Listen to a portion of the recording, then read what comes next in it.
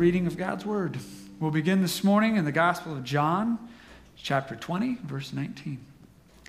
That Sunday evening, the disciples were meeting behind locked doors because they were afraid of the Jewish leaders.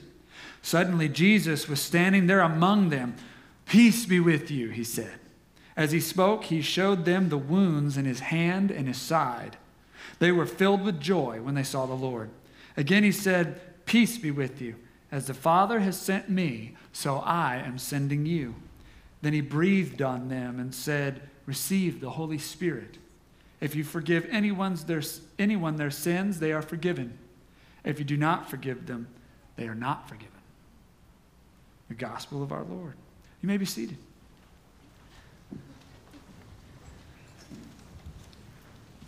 He is risen. Amen. Now, I've had the opportunity to preach several Easter messages through the years now.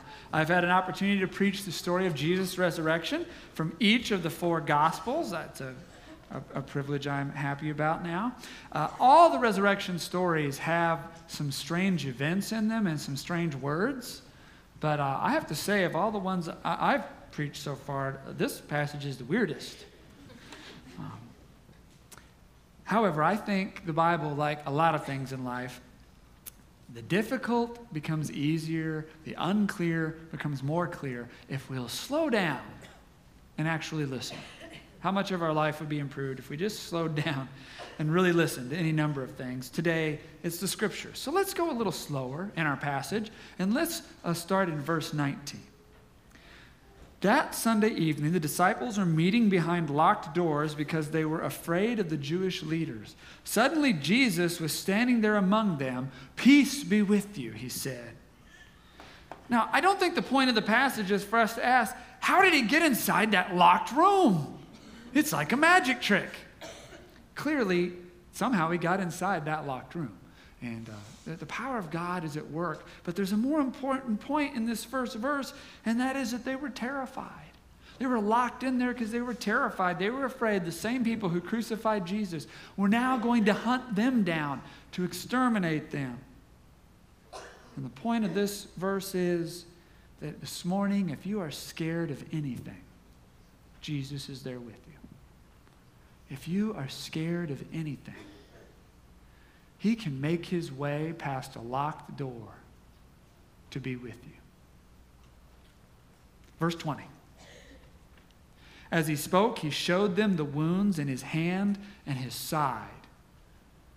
He still has wounds even after he's raised from the dead? What happened if they had cut off a hand? What would happen if they had burned him?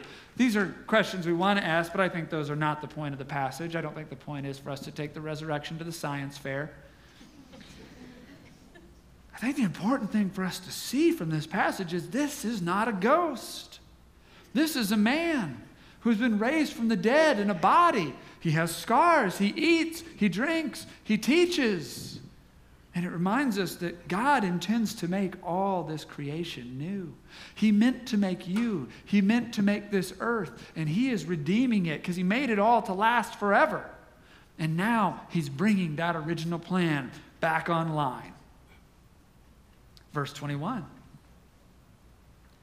Again he said to them, "Peace be with you. As the Father has sent me, so I am sending you." Then he breathed on them and said, "Receive the Holy Spirit." Now, why is he breathing on them?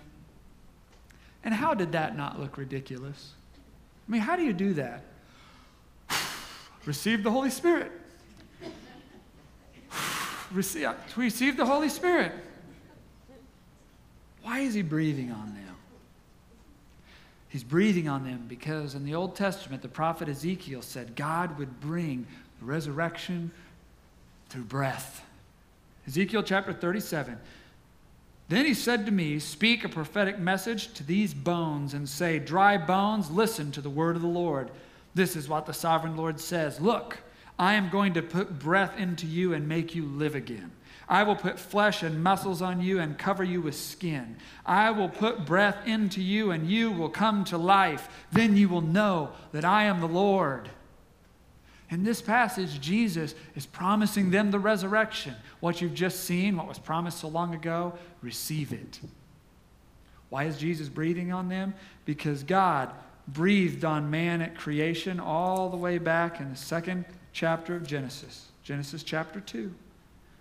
Then the Lord formed the man from the dust of the ground. He breathed the breath of life into man's nostrils, and man became a living person.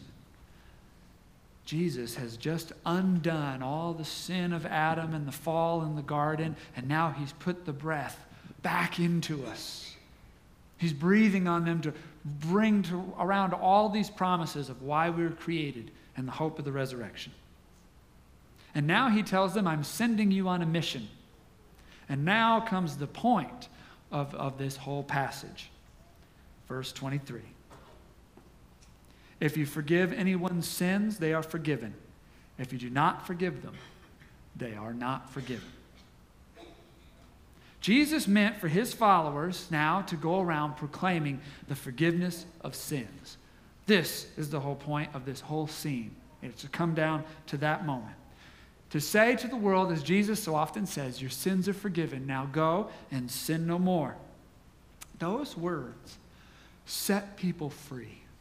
Those words give people the hope that they can go from becoming one thing to becoming something better.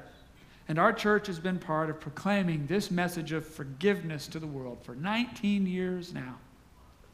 19 years. But let's do it some more because it's Easter Sunday and it's right. So if you're an addict this morning and you're disgusted with yourself, God is not disgusted with you. He has made a path to healing. And if you are ready to take that path, join the Church of Jesus Christ and you will find it. Maybe you've been a terrible parent. Maybe you even abandoned some of your children. God is not so disappointed that he would abandon you. There is a way to heal those precious relationships that you have trashed along the way. And if you're ready for that healing, become a part of the Church of Jesus Christ and you will find it. Whatever this morning has you feeling ashamed, has you feeling hurt or dirty before God, Jesus is on that cross saying, look, this is for you. I would do anything to save you. I pay for all your sins. I pay willingly. There's nothing between us now. Now come and be mine. But that's not the confusing part of this passage, is it? It was that second part. If you do not forgive them, they are not forgiven. That's the hard verse, doesn't it? There's a reading of this verse that implies that the church has the power to keep people from receiving the forgiveness of God. If you do not forgive them, they are not forgiven. We're not going to make use of that reading today. What I think is happening is Jesus is not giving us the power to withhold forgiveness and asking us to go out and use it. Jesus is telling us we have always had the power to withhold forgiveness, and he's asking us not to. I'll say it again. Jesus is not giving us the power to withhold forgiveness and asking us to go out and use it. He's telling us we've always had the power to withhold forgiveness, and he's asking us not to. If you forgive anyone's sins, they're forgiven. If you do not forgive them, they're not forgiven. He's telling us, have a choice. And we've always had this choice. We've always had the power to offer forgiveness or withhold forgiveness from others. So we can choose to either to be his agents of forgiveness in the world or just be messengers of unforgiveness. Many, many years ago, it was a bad winter. We finally had a nice spring day. So I decided I was going to do my Bible study while I took a walk. I was walking down the street. I came across a guy who was working under the hood of his car out in front of his house. He saw my Bible, so he stopped me. And he started asking questions and telling stories about church and God and so forth. And then he started telling me stories of things that were going on in his church, things that were being said to men, particularly during the service, things that they made guys in the congregation stand up and do that were really embarrassing and humiliating. And he had one story, and he had two stories, and he had three stories, and I could tell this was clearly a toxic, toxic place. And after he got about to his third story, I finally couldn't take it anymore. I said, have you ever thought about going to a different church? One that doesn't cut you down and humiliate you like that? And he looked me right in the face and he said, yeah, but aren't you supposed to feel bad when you go to church? His church had withheld the message of forgiveness so long that he now believed in his heart that all God wanted from him was to go and be put down and humiliated every 7 days, and that if he wasn't up for it, then he wasn't a very good follower of God. I've heard this story several times, but I just heard it again this year, about a man and all his brothers and sisters were kicked out of a Christian school as children because their parents were getting a divorce. So this Christian school and many others I have heard about decided to say to these children, you can't be forgiven because your parents are having problems. Some of these kids grew up to be hardened criminals. They hate themselves. Because Jesus gave to the church and gave to these Christian organizations stickers that say loved and forgiven and said go put them on people. But this Christian school decided they wouldn't use those stickers. No, they had a drawer full of these other stickers that said things like illegitimate and unclean and not forgiven. And they decided to put those on everyone instead. Jesus did not give them those stickers. They have always had them. For 19 years now, we've been going out to Longview Lake Swimming Beach and baptizing out at the lake those who want to follow Jesus. 19 years, and I tell you almost every single year, someone gives their testimony and says, I went to church my whole life, and I never knew that God forgives me. How does that happen? Did their church never preach John chapter 20? Did they never baptize anyone? Did they never take communion? Did they never sing the song Amazing Grace? Truthfully, I'm sure they did all those things. I'm absolutely sure they did all those things. But somehow, in it, they must have always taken the opportunity to say, now, God offers you forgiveness, but you better straighten up and fly right, or you're not getting it. They withheld the message of forgiveness, and so the people did not find their way to it. They were not forgiven for years until God found some other way to bring them that hope. Everyone, we wield an awesome power. We wield an awesome power, and the funny thing is, we have wielded our whole lives, whether we knew it or not. We can take all the sins of the world, and we can hold them up to the world, and we can say, now you look at this disgusting mess. You look at this disgusting world. You are not forgiven for this. Or we can be agents of Christ's forgiveness in the world and say, as he so often said, your sins are forgiven. Now go and sin no more. For our congregation and for many congregations like us in the world, we choose to proclaim the full gospel, the good news. The good news that God, as it turns out, is not out to get us. He wants to rescue us. He wants to rescue us even from ourselves, if that's what it takes. If we're our own worst enemy, he'll rescue us from ourselves. And now, for Lakeland Community Church, I have a very specific challenge. First, I want to welcome all of you who are guests. Some of you have come from quite a distance, and we're really glad that you can be with us today. So welcome. I want to welcome all of you who have chosen this Sunday to see, or maybe this is your second or third. You're still investigating, is this a church where I would want to call my church home, call these my brothers and sisters, grow in Christ here. So I welcome you too. But I need to give a challenge specifically to those people who call this their church home and they come here week in and week out. So I welcome all of you, and I apologize that I'm going to issue an inside challenge if you'll indulge me that here on Easter Sunday. Here's my challenge, Lakeland. I believe we still have a lot of unforgiveness in our congregation. Now, don't get me wrong. This is a very forgiving place. We are ready to forgive prostitutes and forgive the Johns who have abused them for their sexual immorality and show them a new path. We are ready to forgive ex-convicts for theft and even murder if they are ready to follow Jesus. We are ready to give a second chance to all sorts of addicts and criminals and abusers. We are even willing to forgive those to whom God has given great wealth and they've done nothing with it but be greedy. He's given them all these gifts and they've squandered it all on themselves. We're even willing to forgive those people. But there are a few people, I believe, in our congregation whom we have still not let off the hook.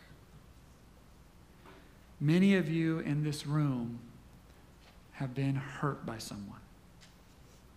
Maybe you had parents who didn't know the first thing about loving and raising children, and so you had to raise yourself.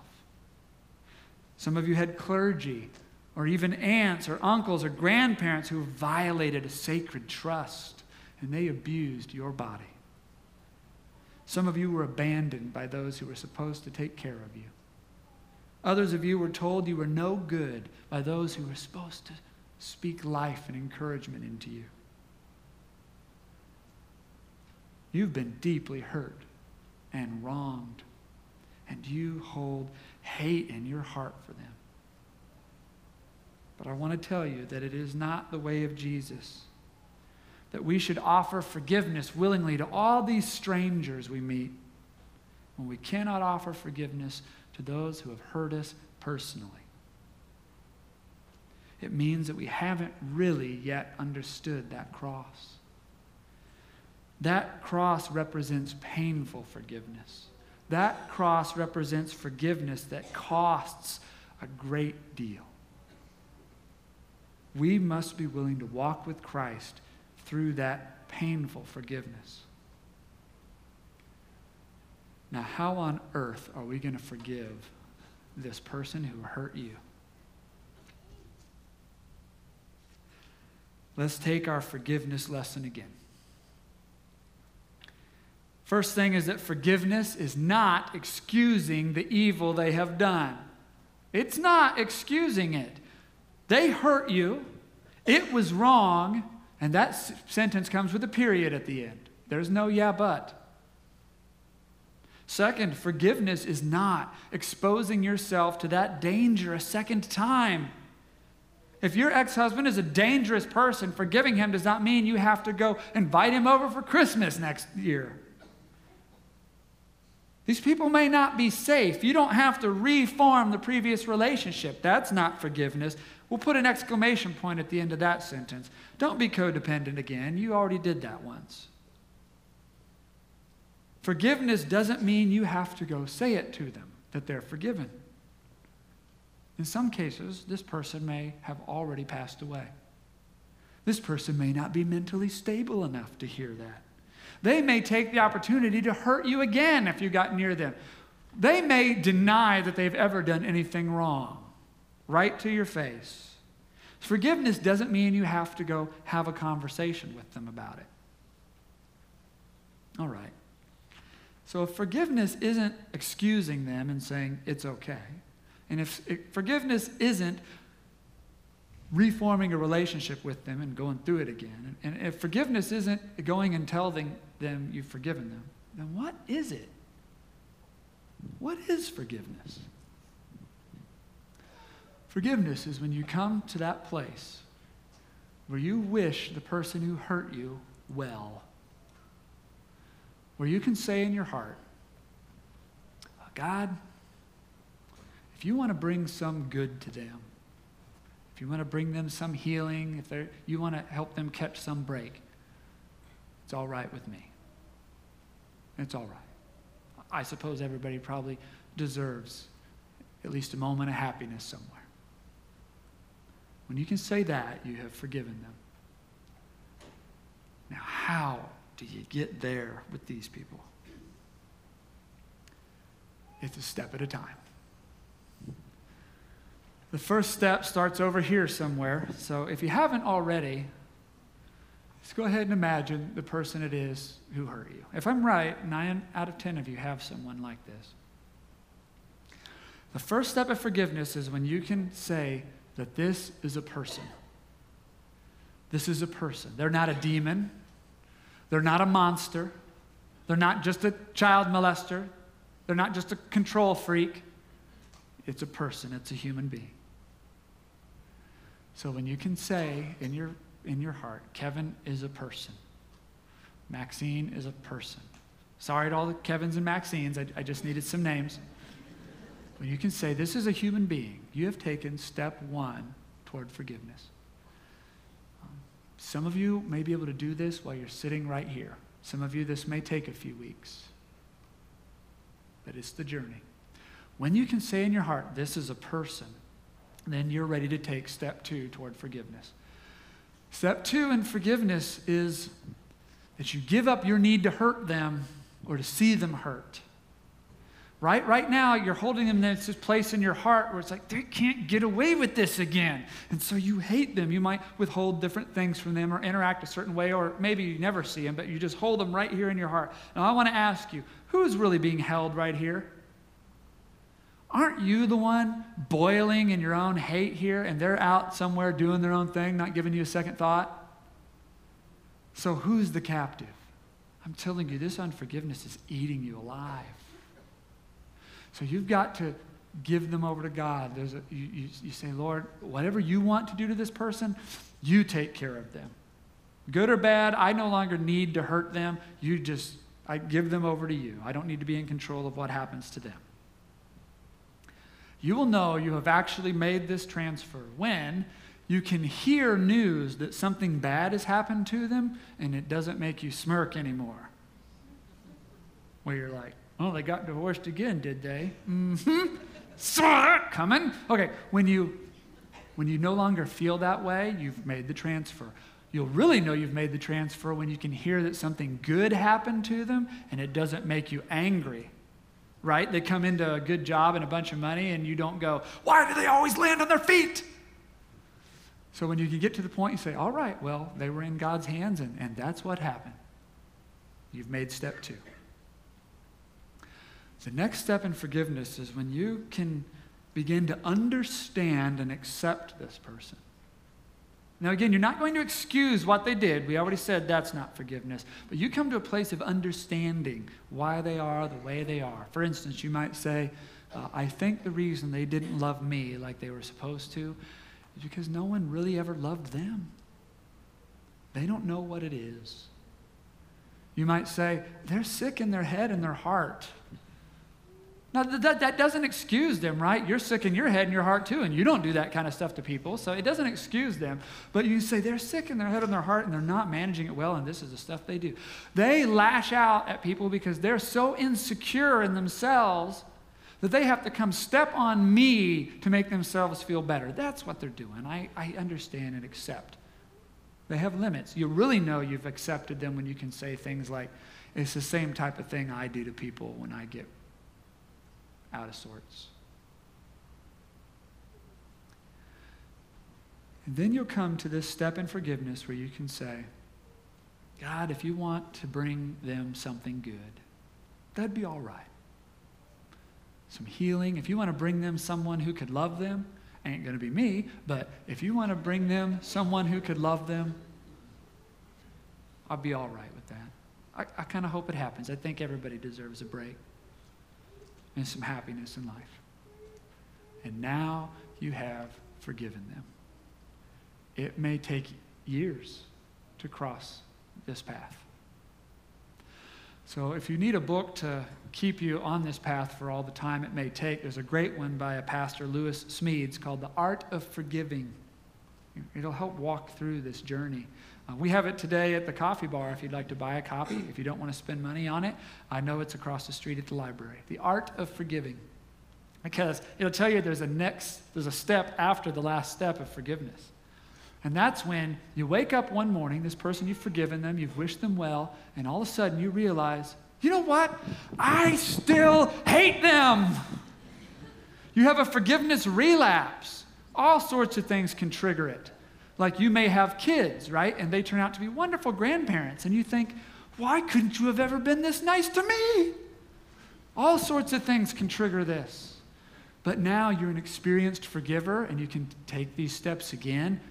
You know what? They're still a person. I don't need to hurt them. I understand how it got this way, and I wish them well again. You're more experienced at forgiving now. You're becoming an expert forgiver. You'll make this faster. Some weeks during certain times of the year, you may relapse every morning and find you have to do it again. Sometimes it may go on for 10 years, and then just like that, you're back here. But you're getting better at it. You're getting better at it, and now you are an agent of the forgiveness of Jesus Christ. Now you really understand that cross. You understand that Jesus came to earth in Christmas because he realized they're humans. They're not monsters. He gave up his right to punish us. His right to punish us. It's him we disobeyed, but he gave up his right to punish us because he understands our limits. And so he came to be a person with us. He says, here, I'll show you in my son Jesus how to be a real human being. And since he knows we can't walk this journey alone, he gives us the Holy Spirit. He says, let me come and breathe my presence inside of you, and it'll help you make this journey. And then he wishes us well. He wishes us a kingdom of eternal life with him. And you know what? God doesn't relapse. Now, he knows we're going to need a special power to be able to make this difficult journey. And that's why he said to the disciples, receive the Holy Spirit. Receive the Holy Spirit. He is risen. Let us bless one another. May the Lord bless you and keep you. And the Lord make his face to shine upon you and be gracious to you. May the Lord lift up his countenance upon you and give you peace. Amen. He is risen. He is risen.